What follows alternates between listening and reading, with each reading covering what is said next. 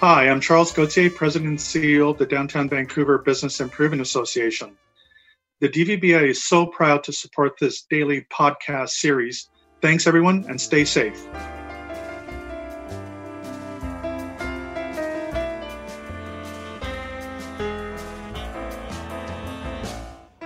A quick news update before we get to our daily Coping with COVID video interview. Today, BC Minister of Municipal Affairs, Selena Robinson, announced a series of measures aimed at financially helping municipalities through the COVID-19 pandemic. These include greater flexibility to carry debt for an additional year, as well as allowing local governments to borrow interest-free from their capital reserves to help pay for operating expenses, including paying for employee salaries. The province also launched today the BC Business COVID-19 Support Service. It will make advisors available to businesses either by phone, email, or live chat, there to answer any questions businesses or business owners may have about available resources, both at the provincial and federal levels, to help businesses through the COVID-19 outbreak. And finally, the Vancouver Aquarium at risk of bankruptcy. The revenue at the tourist attraction near zero. Meanwhile, its costs exceeding $1 million per month. The aquarium is appealing to both provincial and federal governments for some assistance. Thanks for watching. Here's our Coping with COVID interview.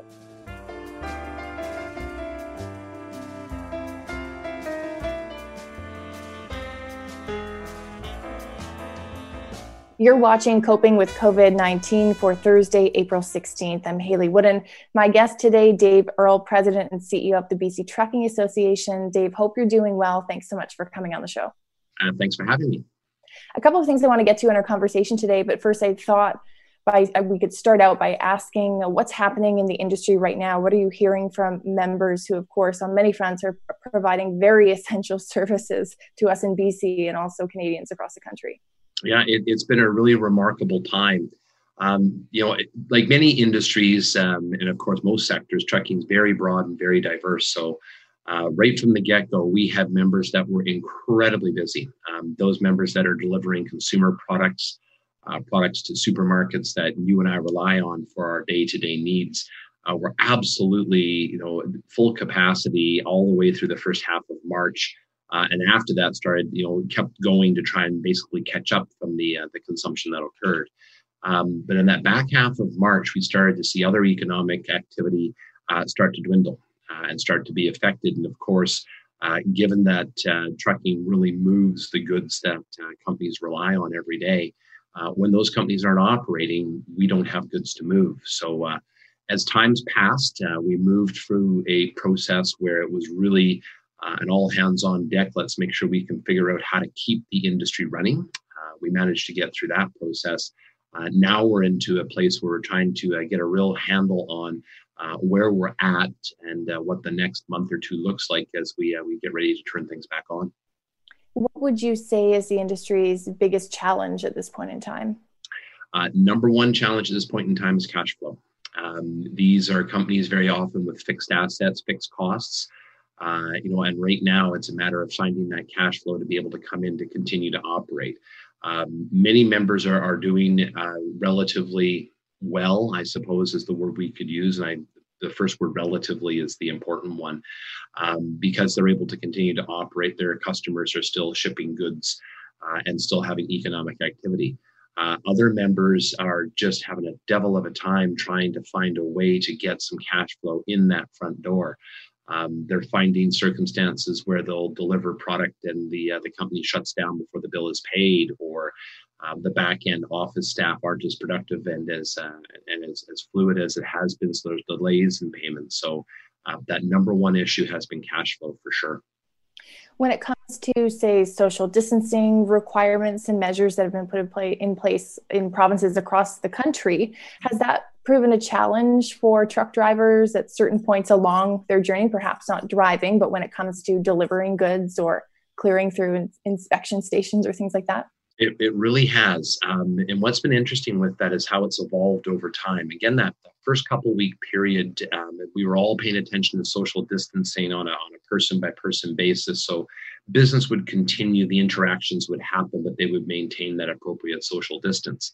As time evolved, we've now got into a really interesting time where there's some real good creativity happening, where companies are bringing in new protocols, where receipt of goods and completion of paperwork is being done virtually, where the separation at different terminals is maintained completely by the individuals working, if not entirely alone, then separated by many, many meters. But what that's led to, of course, is issues around accessing sites and accessing washrooms. So what's happened, we've had some experience with drivers who are reporting to sites to make a delivery, and security at the site will ask if they have been traveling outside of Canada in the previous 14 days. The driver, if they have, will advise, well, yes, I have. And at that point, they'll be banned or not allowed to enter the site. And the driver will say, well, you do understand the goods I have in my trailer also came from the United States 3 days ago. I went to get them for you. Where would you like me to put them? So those types of interactions have been a little difficult to manage.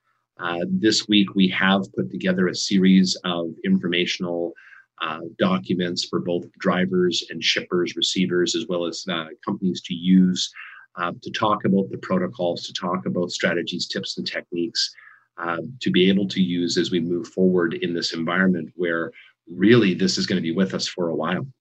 So we're trying to give those directions and degree of comfort to everybody to understand what to expect, where the risks are, and how to mitigate those risks. Are drivers exempt from that federal announcement that anyone traveling into Canada from abroad, they need to have a plan in place to self-quarantine? Well, yes, there's a couple of exemptions that apply to commercial drivers. Number one, the requirement for them to self-isolate upon return and self-quarantine now upon return does not apply to commercial drivers. Having said that, what we're seeing is a lot of drivers and companies are taking arrangements very similar to what you see in the healthcare environment, where individuals are self-isolating at home, where different drivers, we've actually heard of circumstances where they will go out and actually retain accommodation as a group of 2 or 4 drivers. So when a couple of them are on the road, they've got some place to come back to. When they come back to Canada, that's away from their families, just in an abundance of caution. So while they're not subject to that strict requirement, they certainly do have to self-monitor. They have to report in and make sure that if they are symptomatic or they are exposed to someone who is positive for COVID, that they take those appropriate steps. So that's one step. The recent requirements that were established to require that individuals that are coming back not only have a plan, but they file that plan and have it approved. We didn't know that was coming, and it presented a really serious issue. The rationale behind it makes a lot of sense in terms of tracking individuals. But when you have drivers that are literally transiting the border 3 to 4 times a day, it didn't really make a lot of sense. It's very different if you're moving a load from Wisconsin to Dawson Creek. You cross somewhere in the prairies and drive up and enter into British Columbia.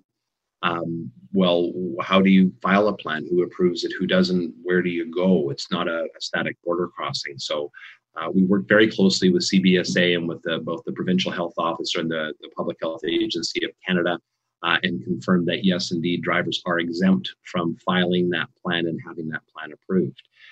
But what we've been saying to our members is the same principles apply for your drivers. It's critical that if a driver is self-monitoring and they're on a long run from here to Winnipeg, if they become symptomatic in outside Regina, that's not the time to be thinking, gee whiz, what do I do now?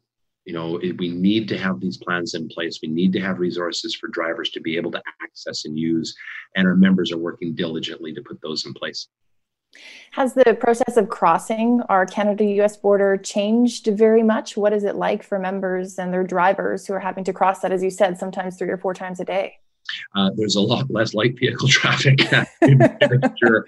And that's something we hear from drivers continuously, is that it sure is a lot easier moving around the country because there's a lot less light vehicle traffic. The delays really haven't been extensive. It's certainly at the borders, both CBP going south and CBSA heading north have been very good about making sure that drivers are processed appropriately. They're being asked a lot more questions than they were before in terms of symptomology and their history. They're being observed a lot more closely to make sure that they're not exhibiting those symptoms. But certainly the flow of goods continues, and while it's a little bit of a bottleneck, it's more than made up for by the lighten of traffic on either side. I know Tim Hortons announced, I think last week, that they were going to reopen 400 or so restaurants across the country along major highways to support truck drivers who maybe need to use facilities there. They can access food and drink, what have you. Maybe really think about what facilities may or may not be open, given that we've had so many restaurants close and they're only open, say, for takeout or drive-through options. What are some of the facilities that drivers use regularly, and have they remained open? Yeah, this has been a really unanticipated issue for us. I mean, we never contemplated what would happen if every dining room restaurant in Canada shut down.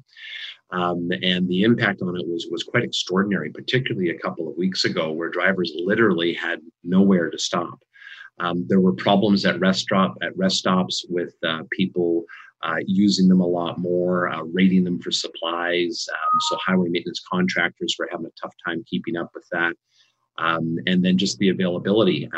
These drivers can't swing a 53-foot trailer through a drive-through lane, and they can't walk up. So we started working very quickly with major chains and major restaurants, and we've also launched an initiative, Meals for Truckers, with making links between commercial cardlock sites, food truck vendors, and getting those entities hooked up so they can actually get some business, serve the truckers that are there, because the other facilities just aren't as frequent or as open as they used to be, and provide some business for local small business that's also struggling. So it's been a really, really interesting and successful initiative. Yeah, I've seen on social media some of the photos of food service providers stepping up. I think I've seen Thank a Trucker Thursday on social media as well. What kind of support have you seen from the private sector on this? It's been staggering. We actually will be going live with a website either tomorrow or early next week that will be searchable and be able to act as a clearinghouse to set up and make these links, because we're finding we have food trucks that want to be involved. We have commercial sites that want to be involved, and we have corporate sponsorship. The vast majority of the trucks that are operating, the food trucks that are operating now in British Columbia, we've got them Chilliwack, Kamloops, Kelowna, Prince George, and multiple sites in some of those locations. They're being sponsored by the private sector, where companies are stepping forward and saying, you know what, we're going to buy the meals for everybody today. We're going to spend a few $100s and support those truckers. We actually had a private individual in Kelowna come forward and in Kamloops come forward and donate $2,500 out of their own pocket to say thank you and provide those meals to truck drivers. So it's been extraordinary. Once we get this website up and running in the coming days, we'll be pushing it out across the country to make sure that it's a one-stop shop for drivers to know where they can go, where they can get in, where they can get out, what services are available, and where they can get a bite to eat and relieve themselves and perhaps take a shower. Do you think that this pandemic has provided an opportunity for people to really think about the role that truck drivers play in supporting our economy, and maybe even thinking about, okay, if we see an event like all restaurants shutting down, how do we ensure that this very important piece of our economy and our supply chain has what it needs? Yeah, it's been a real interesting process to go through. When you think about that, with the industry's always been very invisible. Somehow magically, when you and I go to a supermarket, everything we want is there. We go to a Home Depot, everything we want is there. And that supply chain has been incredibly effective, unbelievably resilient, and completely invisible. In this crisis, because of what we've been dealing with, there's been a lot more attention paid and a lot more understanding of the critical work that these companies and these drivers in particular do. When you go into a supermarket and you look and there's two aisles that are completely empty, it kind of dawns on you, well, wait a minute, this stuff doesn't just magically appear. There's a very complex and highly sophisticated machine in the background to make sure it gets here. It's been really great to see the support from the public, from the business community, recognizing the work that drivers do. And I can tell you absolutely, they appreciate the recognition. Do you think at this point there's anything that might permanently change, be it processes, behaviors, attitudes, whatever it might be, concerning trucking in this part of our industry? Or is it too early to tell exactly what might stay and what might revert back to the way things were? Yeah, that's going to be an interesting question, I think, for all of us in every industry. Certainly in ours, what I see is the changes in the paperwork flow and verification flow. From shipper to receiver, and how waybills are communicated, how goods are received, how disputes are resolved, all of those types of things, because of the need to reduce contact and that creativity that's been brought into that space. I anticipate that certainly sticking around. And I'm also hopeful that the recognition that the industry is getting right now continues, and that we all understand how really important it is. Absolutely. Dave, thanks so much for coming on the show with your insight. Really appreciate it. Anytime, and thanks for having me. That's Dave Earle, President and CEO of the BC Trucking Association. Thanks so much for watching Coping with COVID-19. We'll be back with another video tomorrow.